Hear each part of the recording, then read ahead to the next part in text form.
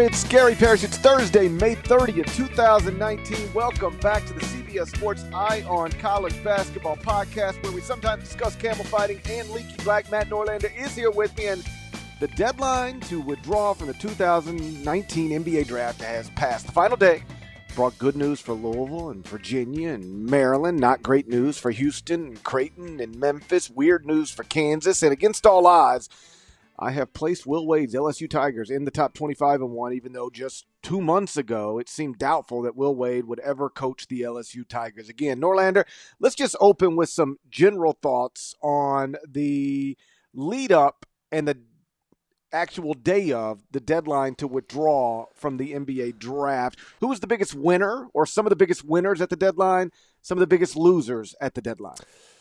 Yeah, there's a lot here.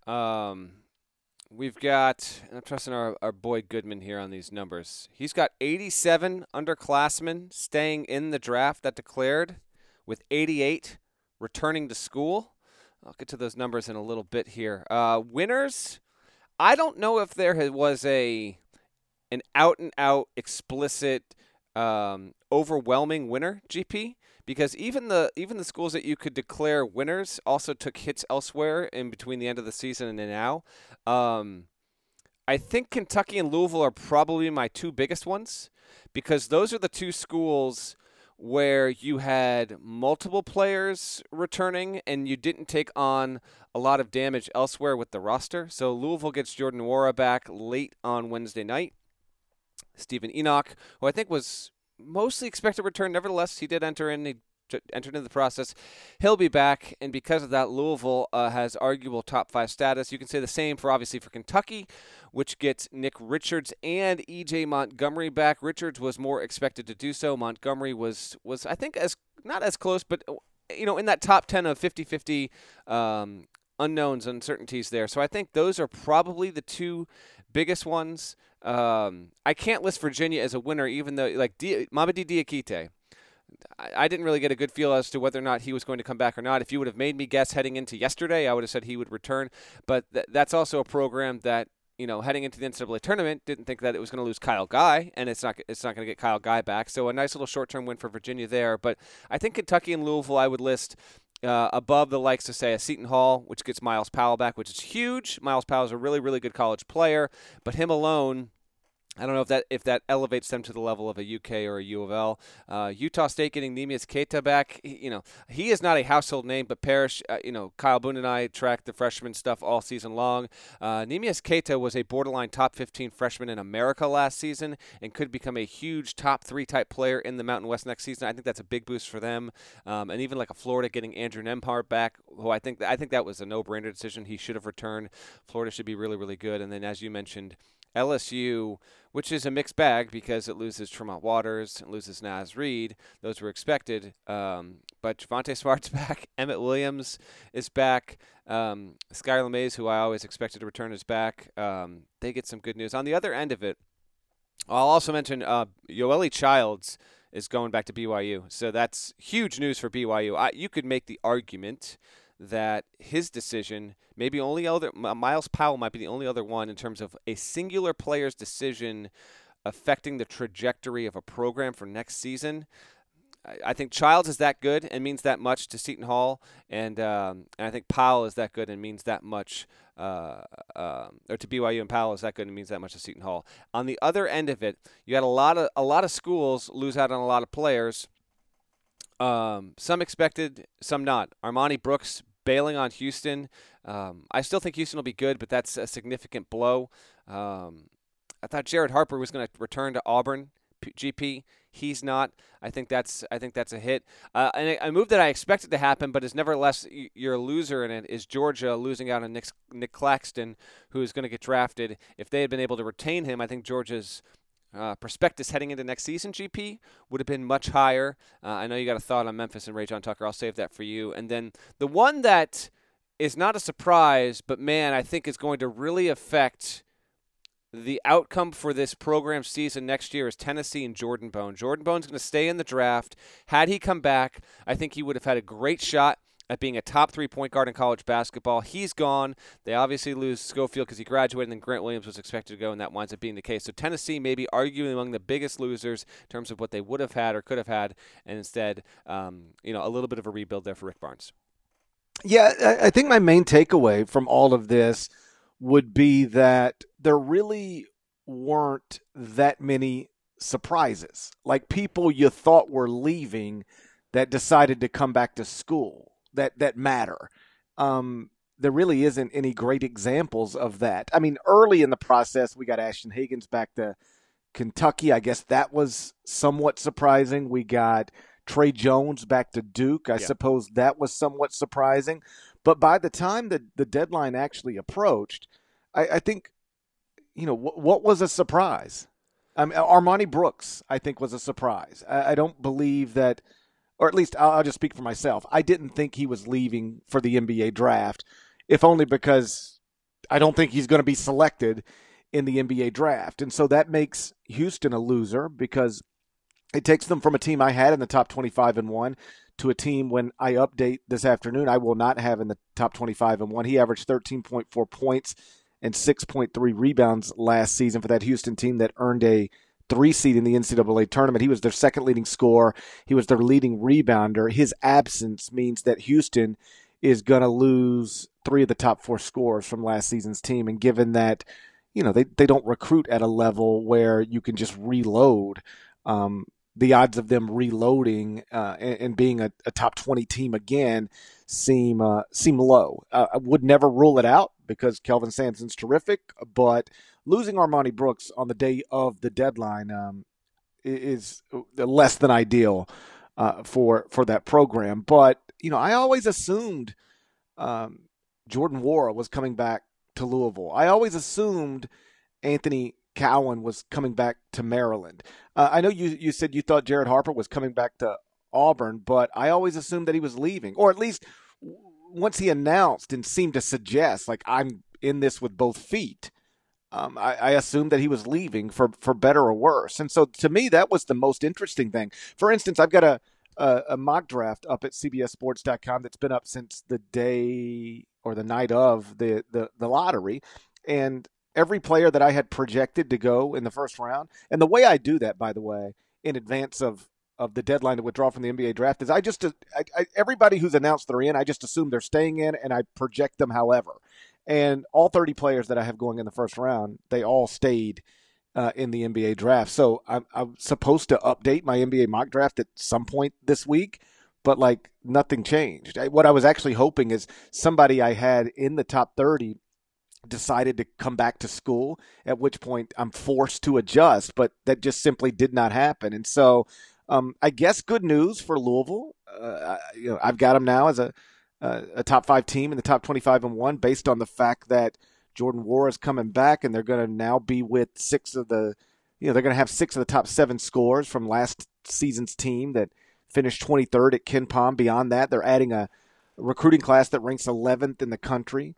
Got a 5-star wing in that class, and then they add Lamar Kimball, who's a grad transfer, averaged 15.6 points per game last season at St. Joe's. I think they're an obvious top 5 team. And again, good day for Maryland because they officially bring back Anthony Cowan. I've got them as a top 5 team as well because they're bringing back basically every important piece except Bruno Fernando from a team that was top 25 at KenPom. But I wasn't surprised by either decision. I really wasn't surprised by almost anything that happened on the deadline to withdraw. So a couple things here. The only other one on the final day, we're going to get to Kansas in full here in a few. But Devon Dotson is someone that I think would have been drafted. I believe he would have been drafted late second round, who opted to return.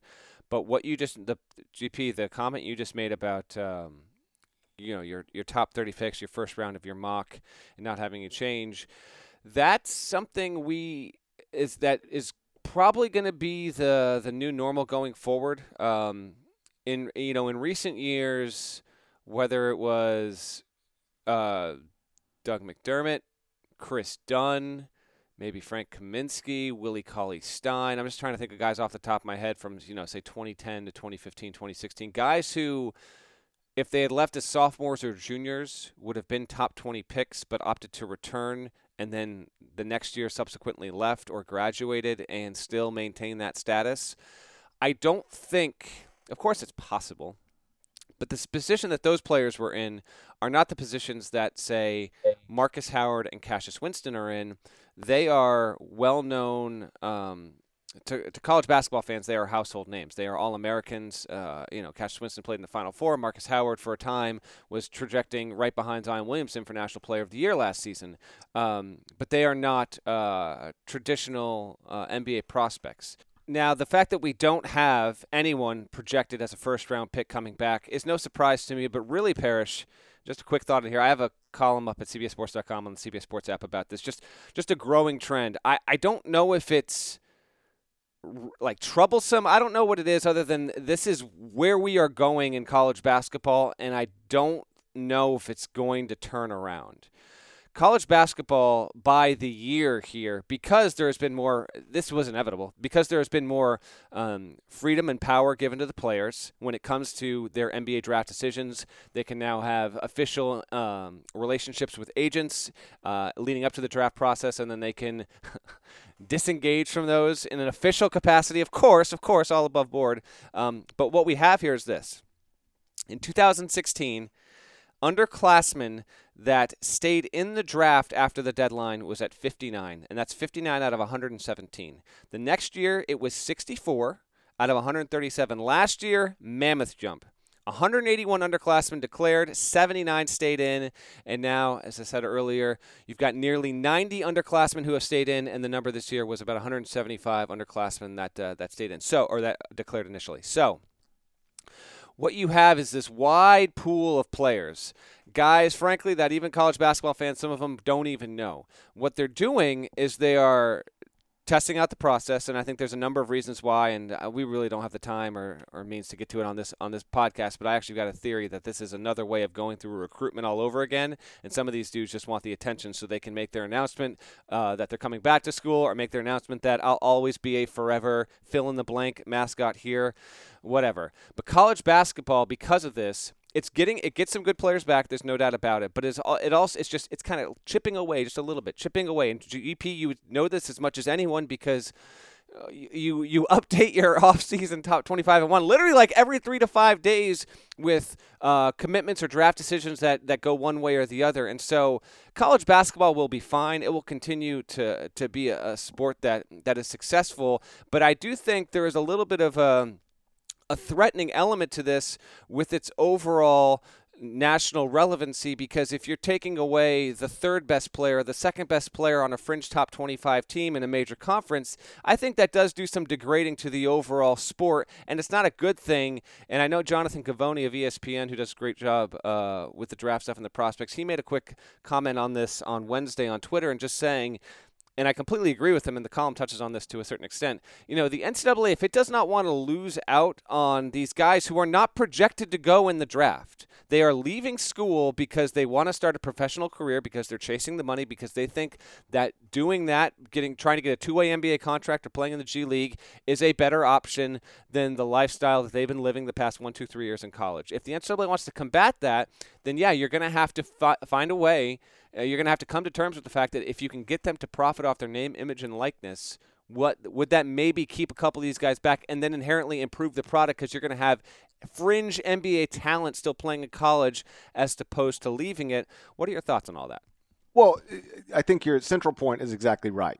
College basketball will be fine. Keep in mind, we went through a period where, and we will return to that period soon, where the best high school prospects, if they wanted to, could enter the NBA draft straight from high school.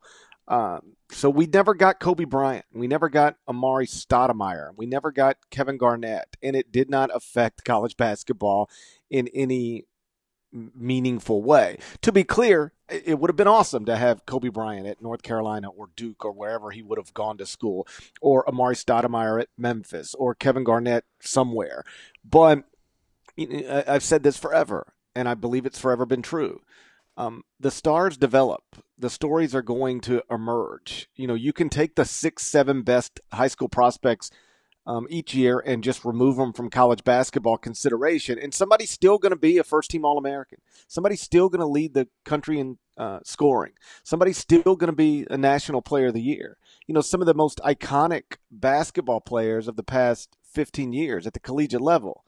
It's Jimmer Fredette. It's Adam Morrison. And I promise I'm not just naming white guys, but if you don't get R.J. Hampton in college, somebody fills that void. So anybody who thinks, this is going to ruin college basketball is just hasn't paid attention to the history of college basketball. But I will say that what is happening now, I think in some ways is worse than not getting Kobe Bryant in college or Jermaine O'Neal in college, because you don't have any they were never there to begin with. When you are taking the best player off of a college basketball team, even though he's not going to be drafted in the NBA draft, like that becomes problematic. Jared Harper is certainly not going to be in the NBA next season, I don't think. Like, he could be a college basketball star. He's somebody we've already seen, have moments as a college basketball star. And yet, for no obviously great reason, he's just decided to get on with his pro career. And I shouldn't phrase it that way, because I don't mean it that way. He'll make a paycheck playing basketball next season somewhere. And he'll make more money playing basketball somewhere next season professionally than he would have, made playing basketball in the SEC. Obvious jokes notwithstanding. Mm-hmm. So, I get it. I understand from the player perspective. If you just are done with college and you want to get a paycheck, but we are going to keep losing more of those guys. It's one thing to lose, the 30 best NBA prospects every year because they're going to be first-round draft picks. Like that was sort of understood. But then it gradually moved to a place where, and if you're projected to be a second-round pick, you just go. Like, Dedrick Lawson's not going to be a first-round pick, but he just it's time to go. Yes. And so he'll be a second-round pick maybe, and he'll either be in the G League or overseas or perhaps in the NBA. But the truth is now, first-round picks get guaranteed contracts. And it used to be people would say, if you're not a first-round pick, you need to go back to school because then you're guaranteed nothing. Truth is, American college players selected in the second round of the NBA draft now, usually, with very few exceptions, they get guaranteed contracts in some form. And then, now that you've given agents access to the players in a formal way, which I'm for, by the way. I'm always for player rights, for student-athlete rights. But when you give them access, they can better explain, hey, listen, if you're a first-round draft pick, you got to go. But if you're a second-round draft pick, here's the number of second-round draft picks come out of American colleges in the past 10 years. 90% of them got guaranteed contracts. So you're fine. You're going to make a lot of money next year. And, oh, by the way, if you don't get drafted, let me tell you about Fred VanVleet. Let me tell you about Alonzo Trier. And let me tell you about these two-way contracts that didn't exist 10 years ago. And let me tell you about the G League where salaries are up. And let me tell you about how I can place a player in Spain or in Turkey or wherever. And let me show you the kind of money. It becomes, when you're contrasting those possibilities with come back and take Algebra 2 for a cost of attendance stipend, I'm not surprised that more players are jumping, and I can't honestly blame them for doing so. I don't blame them at all for doing so. Player empowerment is a good thing, and we can talk about two things happening at the same time. Like, more power to the players for doing this. Inevitably, as the numbers get bigger, there are only so many professional roster spots available out there in the world or in the G League or in the NBA. So you're going to have more and more players leaving college chasing this dream, some of whom are going to make it, some of whom are going to go undrafted, might spend 2 years in the G League, and you're going to look up and they're the sixth man coming off the bench for a 4 seed in the Western Conference Finals 5 years from now, and that's going to be an awesome story. There's going to be a lot of other guys that don't make it. And, yes, this is the bottom line, JP, is this, and I address this in the column as well. There was some, I'm not going to try and overstate it, but there was some hand-wringing about R.J. Hampton bypassing college to play professionally in New Zealand in the Australian National Basketball League and why that was an indictment on college basketball. No, it was an indictment on the G League, which was trying to bring in the exact kind of player RJ Hampton is and could not, offering him money. The G League, that was a more embarrassing thing for them than it was for college basketball, which has dealt with this before. And also, losing out on RJ Hampton is not a big deal for reasons you just pointed out. College basketball will be fine if it doesn't get RJ Hampton. It's a bigger deal if you are losing out literally on 20 to 30 to 40 to 50 guys who are the best, second best, or third best players on top 50, top 60 type teams. That degrades the talent level within college basketball. And with the expected impending 2022 reversion to the 18-year-old age minimum for the NBA, what we are headed toward here as this trend continues to rise is when we get to the 2022-2023 season in college basketball, we will have the lowest talent level in the sport we've ever seen in the history of college hoops, because you'll have X amount of players, call it 25 players, that are just bouncing from their high school years right to the NBA, and then you'll still have this number. GP, I wouldn't be shocked at all if it was north of 100 underclassmen by 2022 that opt to do this. So that's why college basketball will be fine. It will continue to have success, get good TV ratings. The tournament's going to be a huge thing. Like, it's by no means are we sending this thing to the hospital or anything, but I think it's an inevitability so long as that age minimum does change, and that's the expected thing to happen here, that we're going to look up in 5 years, and the collective talent pool within the sport is going to be at its lowest of all time. That's my take as well. Like, for a while now, the Zion Williamsons and the R.J. Barretts and the DeAndre Hunters, or anybody that's been projected to be a lottery pick or even a first round pick, we just sort of understood they're leaving. They're not going to be around.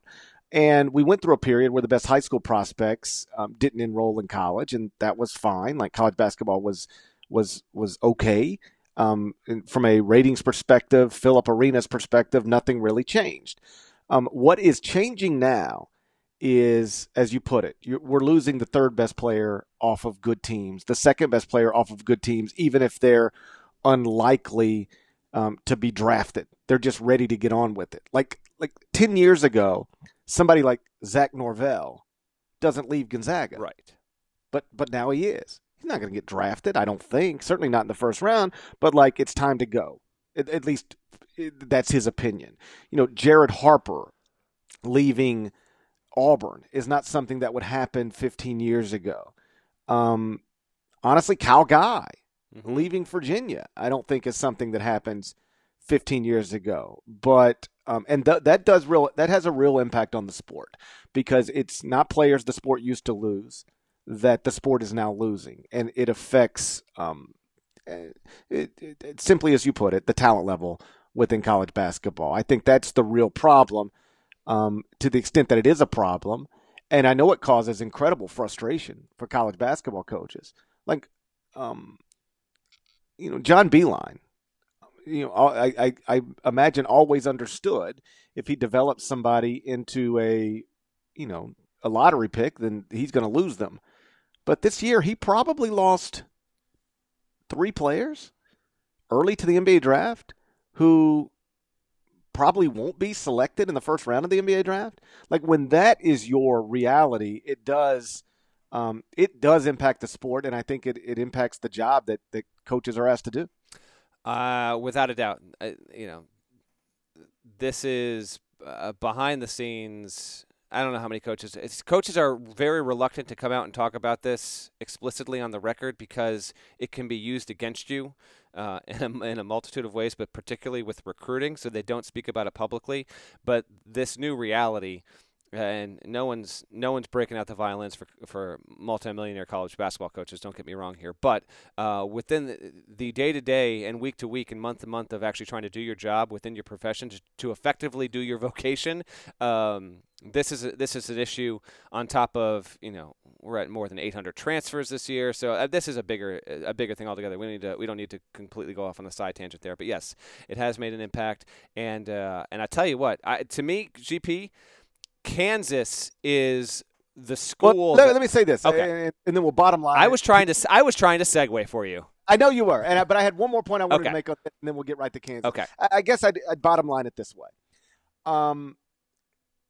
10 years ago, if you had a top 30 to 40, NBA draft prospect on your team, you could reasonably expect to lose that player.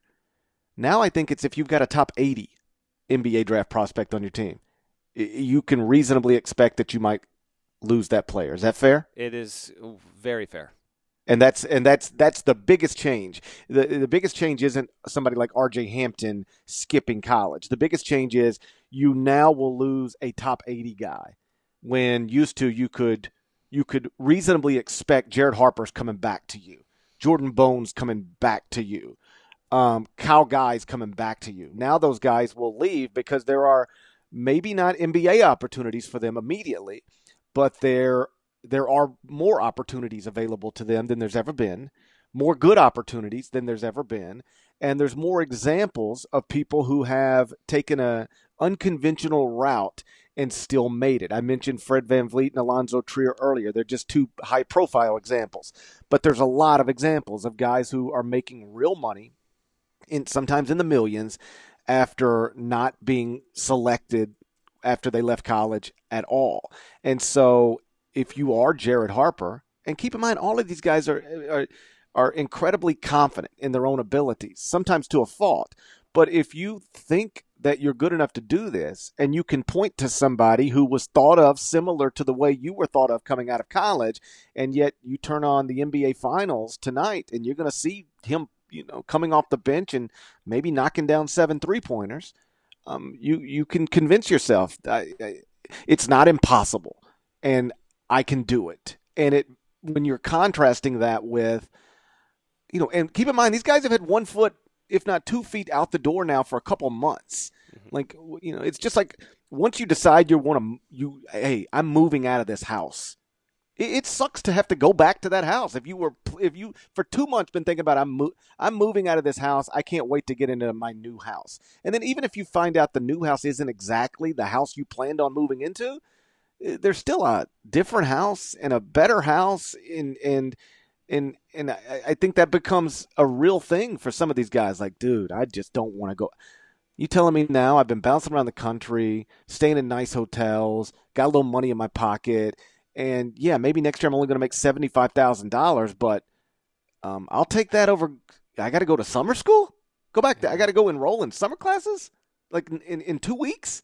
It just makes – there's a whole lot of reasons guys are jumping, and it does have a real impact on the sport, way more so than again, somebody like R.J. Hampton or Kobe Bryant just skipping college basketball altogether. Let's move on to Kansas.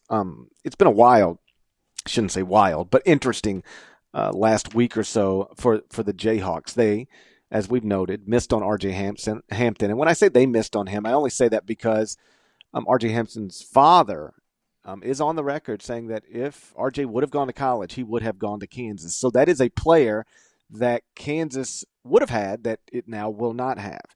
Similarly, Quentin Grimes withdraws from the NBA draft a few hours before the deadline, but then announces through Kansas that he is going to transfer to another Division I school, presumably under the circumstances that will require him to sit out a year. So this is unusual, not unprecedented. Malik Newman did the same thing, leaving Mississippi State, withdrew from the NBA draft, and then transferred to Kansas, set out a year, and was really good in his one season with the Jayhawks. So that's two players that Kansas could have had back that Kansas won't have back. Or that Kansas could have had on its roster that Kansas won't have on its roster. Meantime, they get Devon Dotson back. That's huge.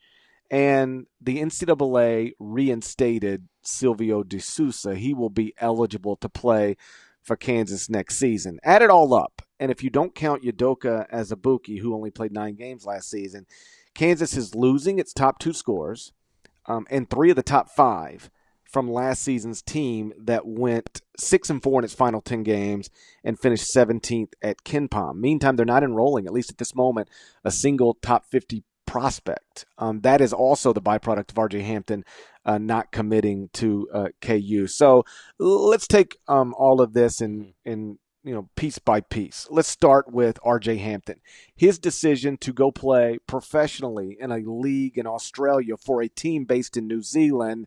What did you make of that? Are you looking for a new basketball shoe? If so, this is Gary Parrish here to tell you that the New Balance 2-Way V4 features the groundbreaking use of fuel cell technology with fresh foam, creating the ultimate combination of rebound and cushioning. Every step feels explosive and dynamic, and the upper construction features a lightweight textile that's supportive and breathable. So whether you're hitting the clutch shot or locking down the opposition, the 2-Way V4 gives you the tools to play at a high level. Learn more and purchase the 2-Way at newbalance.com.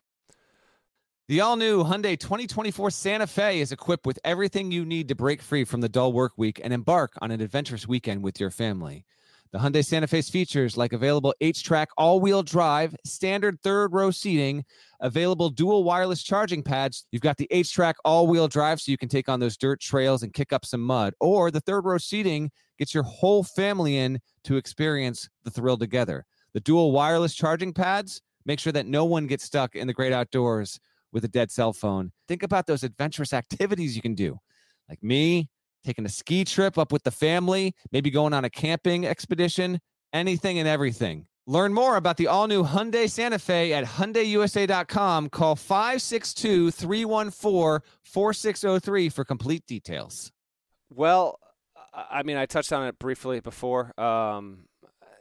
Those who followed Hampton's his path, if you will, him reclassifying literally a month ago to the day we were recording this podcast on April 30th.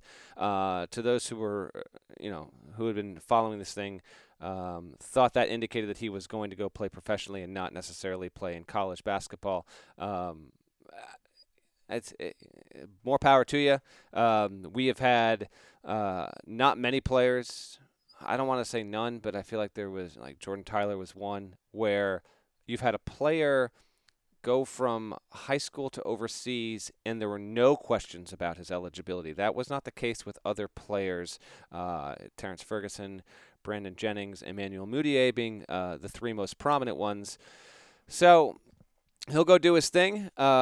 This is not going to you can't tell me that this is going to start a trend or not be a trend. First of all, we talked about the 2022 one and done deal. I mean, if that happens, and it's expected to happen, although you do have to convince the Players Association to do this. Don't forget, there's going to be 33, 34-year-old dudes that have no interest in giving up a year of their professional lives ahead of time. So that I think it will happen, but I still think there are major negotiations and compromises that have to be made. But let's just assume that it's going to happen. 2022, we go back to the 18-year-old rule.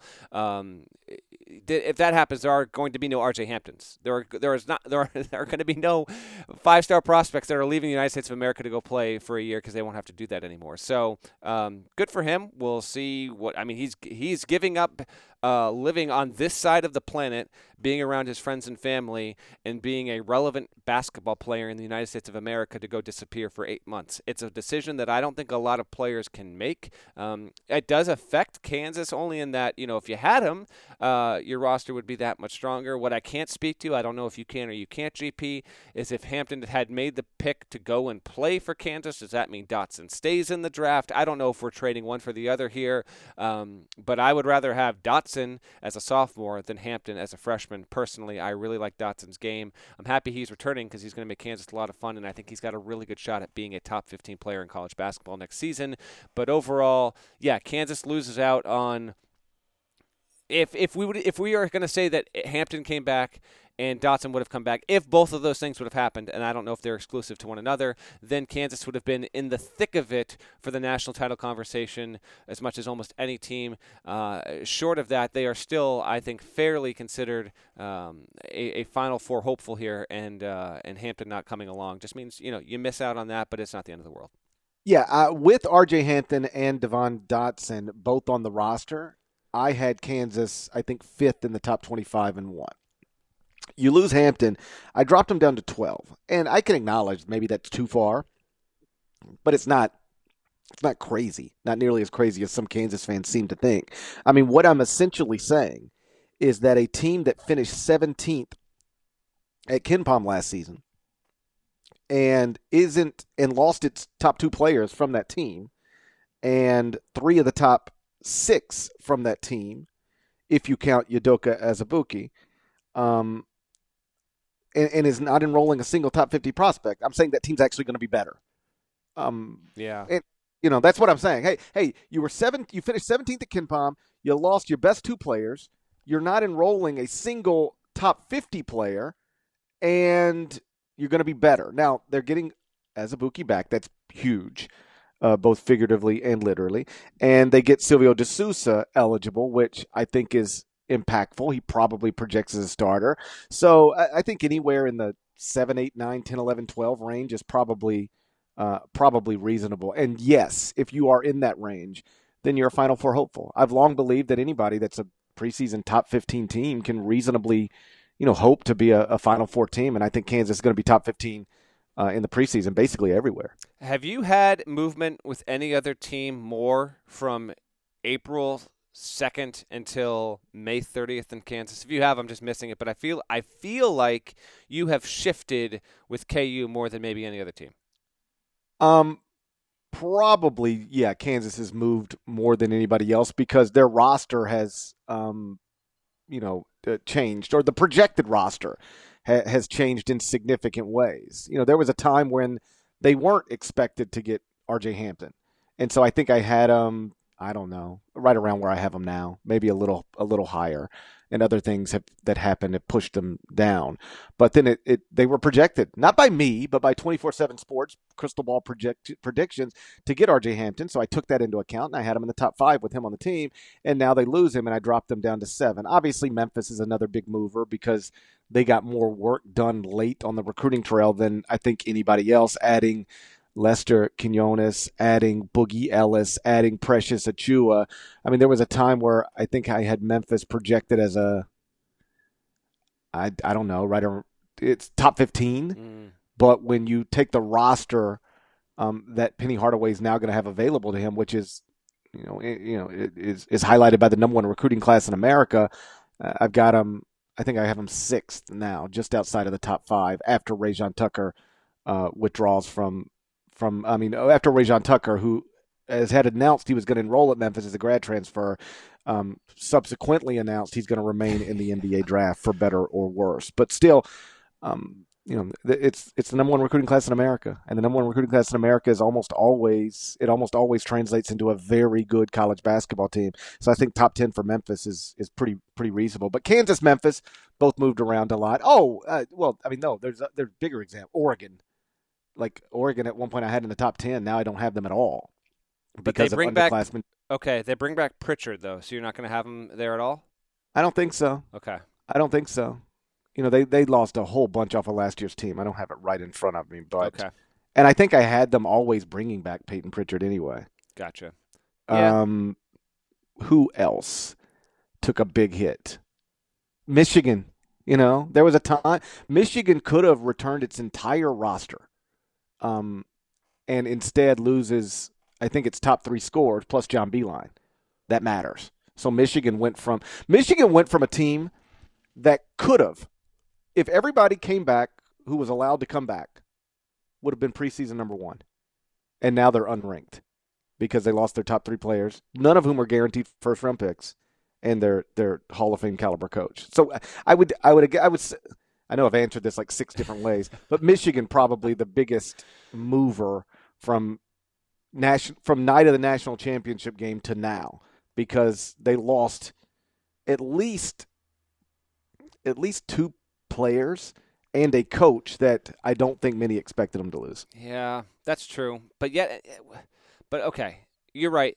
And still, Kansas had such a noisy week, right? Because Dotson coming back, big time stuff. Grimes announces he's withdrawing. He's now going to move along and hop into the transfer portal. This happened 3 years ago with Kansas specifically, where you had Malik, but the other end of it. So you had Malik Newman at Mississippi State turning pro, trying the process, coming back, leaving Mississippi State. Then he goes and transfers to Kansas, sits a year.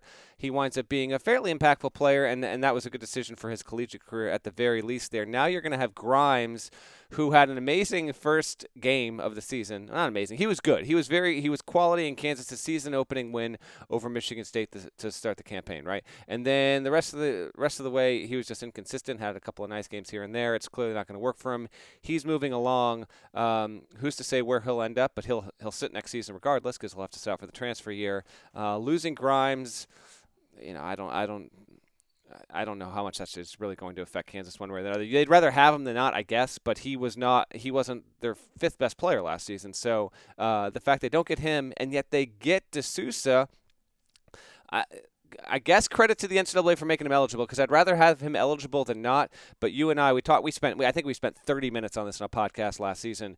I still think that the fairest way and the precedent-setting way to do this, Kansas would have a strong counter argument, GP, but make him eligible anywhere else. What you're doing here is you're saying, all right, if guardians or people, agents, and not agents as like a player agent, but just, agents of agency are doing things around a player to get money into their situation.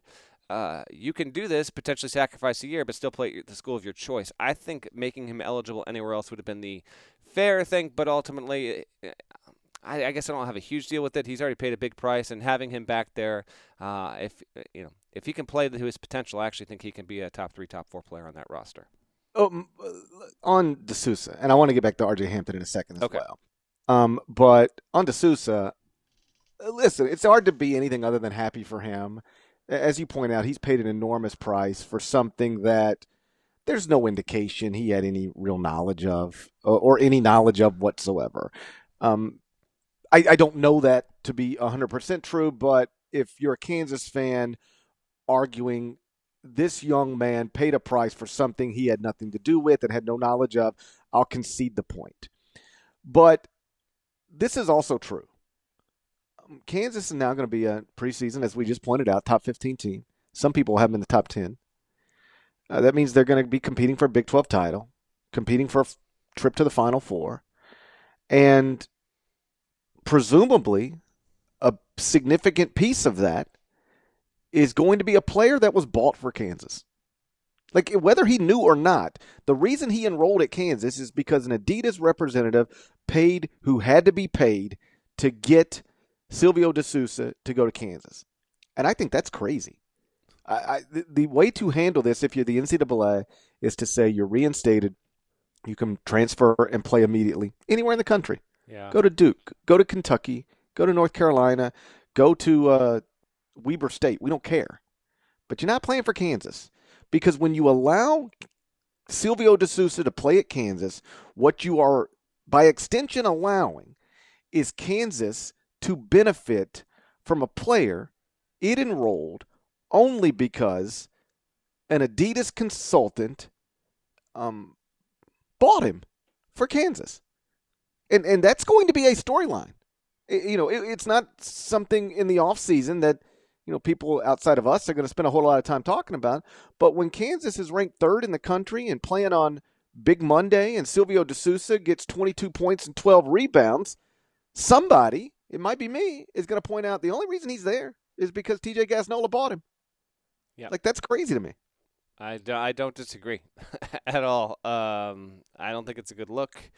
Again, if I'm not saying it had to be an either or, but if it was either this or make him sit another year, then yes, I think that he has paid a big price, but he should have been able to transfer and been mandated to transfer anywhere else.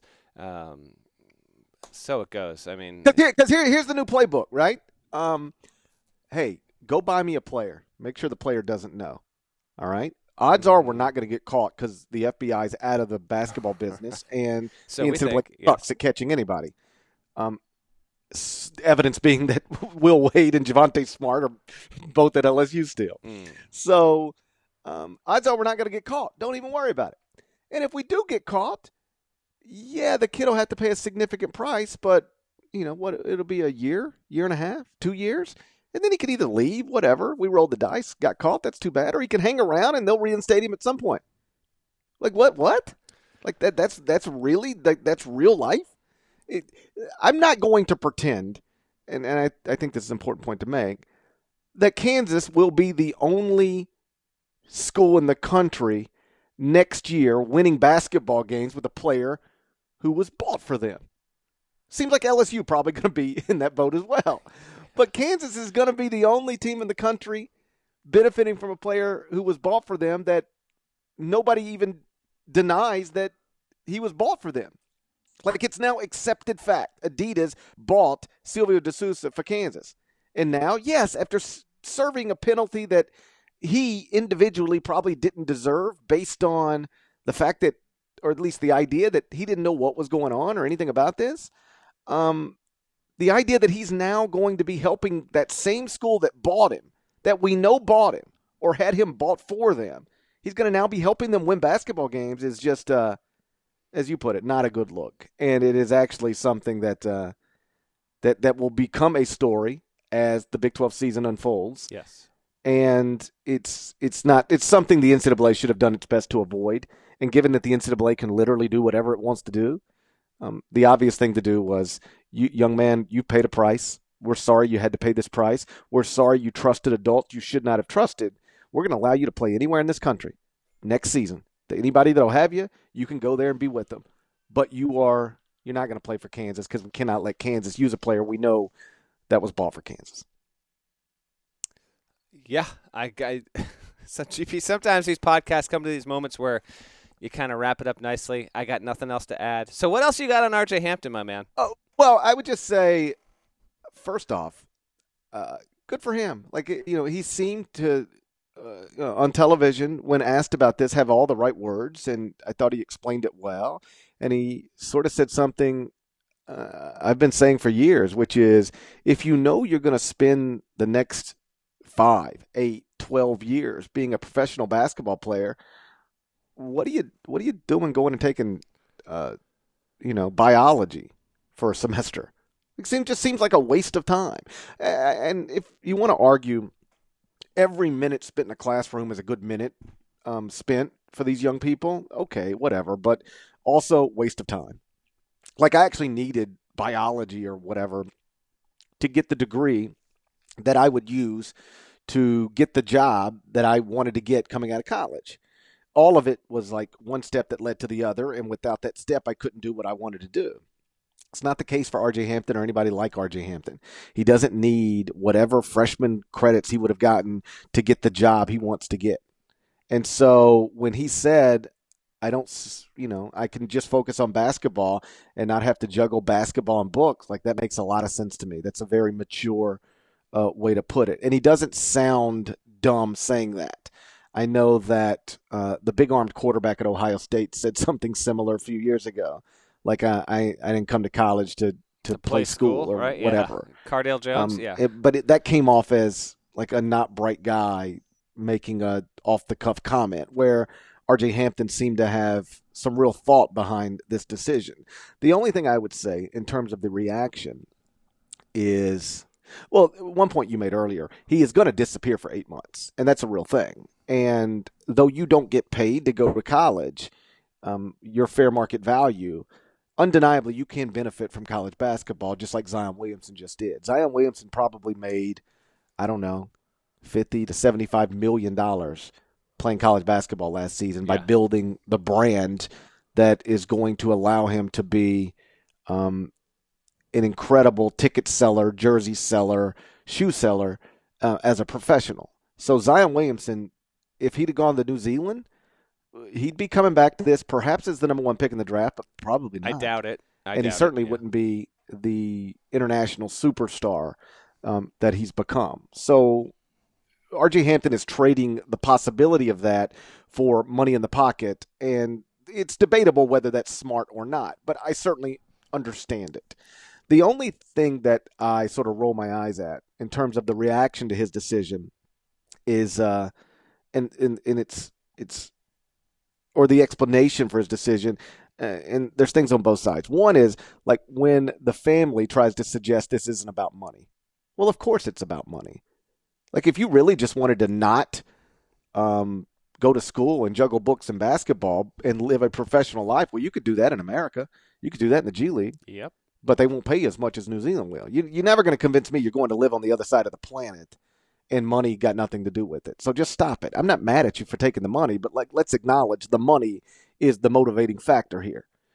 Because though it's not $10 million or $50 million, it's life-changing money for a family. I'm unfamiliar with their background, but I bet you whatever money they're getting, 200,000, 500,000, 800,000, I bet it's life-changing money for them. I bet it pays off a credit card somewhere. So the money's not insignificant. I sort of roll my eyes when they act like it mostly is. And then the reaction on the other side, which is frustrated fans of college basketball teams who thought they might get R.J. Hampton, then realized they wouldn't get R.J. Hampton, whether it's Kansas fans, Texas Tech fans, Memphis fans, at one point Kentucky fans, or Duke fans. They try to frame their frustration as concern for the young man. Like, I just don't want to see this young man ruin his life or mess up his career. And it's like, you don't care about this young man's life or career. Like, if you really cared about the life and careers of young people you've never met, you'd be doing a lot more, probably working in your community. Like I tweeted on the morning of, if you really are concerned about teenagers making what you believe are questionable decisions, go volunteer at Big Brothers Big Sisters. Those kids need you. R.J. Hampton doesn't. R.J. Hampton is not messing up anything. He might be leaving money on the table because he will not have an opportunity to build a brand in college basketball. But he's not messing up anything. Like, he's making more money than 99.9% of the people listening to this right now are going to make over the next year. And he's going to come back and be a first-round draft pick because there's no example of anybody who's ever been hurt doing this. Like, the three biggest examples of the past 10 years, Brandon Jennings, Emmanuel Mudiay, Terrence Ferguson. They were all five-star prospects who decided to do this instead of go to college. Do something like this instead of go to college. They all came back a year later. Every one of them was a first-round draft pick. Every one of them is a multimillionaire right now. Brandon Jennings has made more than $40 million. I think Emmanuel Mudiay, by the end of next season, will have made in excess of $15, $16 million. And Terrence Ferguson, I think, is on track to make in excess of $10 million before he's 22 years old. Everybody's fine.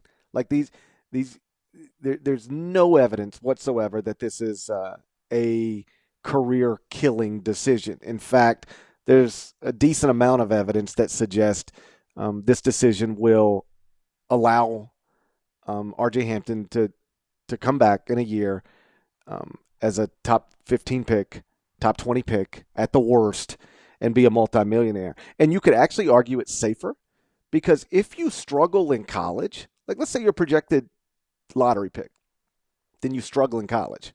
That can really impact your draft status. Quentin Grimes might be an example of that. If R.J. Hampton struggles in this Australian league, you know what they're going to say? Yeah, but he's a kid playing against grown men. Not that big of a deal. Brandon Jennings struggled. Emmanuel Mudiay wasn't great. It didn't really affect their draft status because it's much easier to explain away. If R.J. Hampton comes to college and struggles, like Skal Labissiere came to college and struggled, that can affect where you're going to be picked.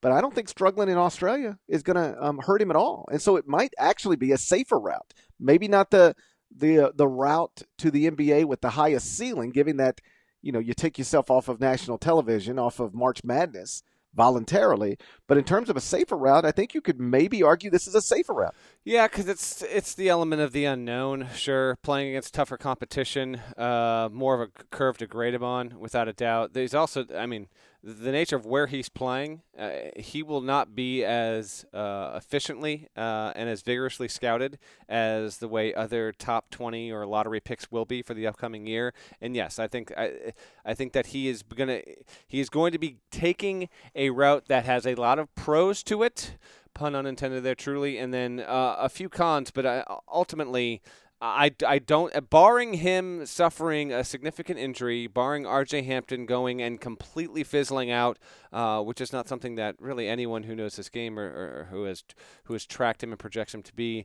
an NBA draft pick sees happening. It's just another path. We can't say for certain whether or not R.J. Hampton doing this versus had he gone and played for Kansas and averaged 15.3 points, 4.2 rebounds, and 3.3 assists, if that would have affected his draft stock one way or the other. We just don't know. But I don't begrudge him. I think it's interesting, and I have no issue with any players doing this kind of thing if they so choose, because we might just have only 3 or 4 years left of it. What I will be most interested to see is, let's look up next April of 2020 And will we have another R.J. Hampton? Will we have 4 more R.J. Hamptons? I don't know the answer to that, and particularly want to see how he plays this year. And Brian Bowen, who may or may not be drafted, also is coming from the National Basketball League. Obviously, he did not want to go there. He is another example of a player who basically had his hand forced in doing so. Will the parents of prospects track and see how Bowen does in the NBA if he gets drafted versus how Hampton does and how he plays in the NBL and all that stuff? I remain skeptical that we're going to look up in 2020 and see 3 guys that are top 25 prospects in the class of that year saying, I'm bouncing on college here and I'm going to go play halfway across the world. All right, before we get out of here real quick, give me your preseason top 5 based on what we believe the rosters are going to be at this moment. All right. So this is not going to take into account any potential other transfer decisions that could come into play here. Because Kerry Blackshear, we should point out, right, could impact, like if he enrolls at Kentucky, I think you can maybe argue Kentucky certainly jumps Duke if you have Kentucky behind Duke right now, and you could make the case for Kentucky to be preseason number 1. But for right now, because it's unclear what he's going to do, but he's going to be impactful wherever he goes. Let's just leave him out of the equation right now. And yeah, based on rosters that we assume are set at this moment. Okay. 1, Michigan State. I can't talk myself off of Michigan State at the moment. I don't like any other team to even be number 1 at all at this point. I think. I mean, I would go Kentucky 2. I think I'd go Kentucky 2. I would say. I'm gonna get a little bit crazy with it here. These will change my octave. I'm gonna say Maryland 3rd. I'm not crazy to me. When I think I was one of the first ones to jump Maryland up there real high, and people are like Maryland, and now everybody's gonna have them in that top 5 range. I've got them 5. I don't think it's crazy to have them 3. I like Maryland's roster more than Duke's right now. I've got to put them there. I'll put Maryland 3rd. I've got Duke 5th, and then I know I jumped 4. I know what I did. You know how to count. I'm correct. going to put Memphis. See, the thing is, I can't do it. All right, I'll put Louisville 4. I wanted to have Memphis top 5, but not having Tucker anymore. I mean, that is a talented but a young team. So I'm going to – I remember I think the last podcast or the podcast before I said you actually could not make a realistic argument against not having Memphis top 5. At that point, Tucker was expected to be on the roster. Now he's not. So Michigan State 1. Yeah, they got to be 1. Kentucky 2. Maryland 3. Gosh, dang it, man. I hate GP. Louisville 4, Duke 5. I actually hate that top 5, but that's my list for now. We've got the same top 5 just in a different order. I've got Michigan State 1, Duke 2, Kentucky 3, Louisville 4, Maryland 5. I've got Memphis 6. And just before we get out of here, some notes on that. Even without Rajon Tucker, Memphis has the number 1 recruiting class in America. I went back and looked at the past 10 years of the school that enrolled the number 1 recruiting class in America. And in the past 10 years, 7 of those teams have finished in the top 7 at KenPom. Top 7 in the country, 7 of the past 10 years. 6 of those teams have gotten a top 2 seed, so either a 1 seed or a 2 seed in the NCAA tournament. 6 in the past 10 years. And in 8 has gotten a top 4 seed in the NCAA tournament. And it should be noted that one of the exceptions to these things I just pointed out is the Kentucky team that went into the NIT after enrolling the number 1 recruiting class. But that, as we've pointed out a million times, that recruiting class was highlighted by Nerlens Noel, who tore his ACL midseason. And so I'm not trying to pretend Kentucky would have been a top 2 seed or a top 7 team with Nerlens Noel healthy, but they certainly would not have bombed out the way that they would have bombed out. They would have been a top 25 team. And so my point is this. No matter whether it was Duke or Kentucky, and each of the past 10 years, before this year, it was either Duke or Kentucky. If you enroll the number one recruiting class in America, no matter what you're bringing back, you are more likely than not are going to have a top 10 team. In fact, a top 7 team in the country. 70% of the time, it's resulted in a top 7 team in the country, according to KenPom. And I know, so let me point it out. Of course. The obviously difference here. Kentucky and Duke are both coached by experienced Hall of Fame coaches, and Memphis simply is not. Memphis is coached by somebody who is working on a college campus for just the second year now in his life. And so I get that. And if you want to say that's why Memphis is borderline top 20 more than, obvious top 10, that's the argument to make. But I will say this, Memphis is going to be just the second school in the past 11 years to pair the number one recruiting class in America with a roster featuring at least 3 players who averaged at least 5 points per game the previous season. They'll be just the second school to do that in the past 11 years. The only other one was the 2009-2010 Kentucky team that brought back 4 players who averaged at least 5 points per game. They combined them with the number one recruiting class in America, and that team was undefeated right up until, when. Devin Downey. That team was undefeated until it ran into Devin Downey's South Carolina team. That team, it was January 26, 2010. They go into South Carolina undefeated with 4 players who had averaged at least 5 points per game the previous year, with the number one recruiting class in America.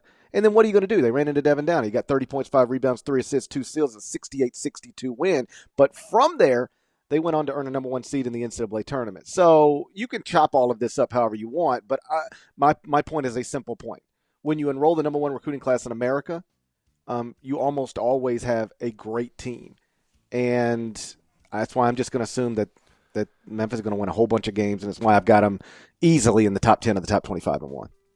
All right, bud. That sounds like a wrap here. Full disclosure, my baby is awake and crying in the crib. I got to get to this kid. So it was great talking to you, and we'll chat next week.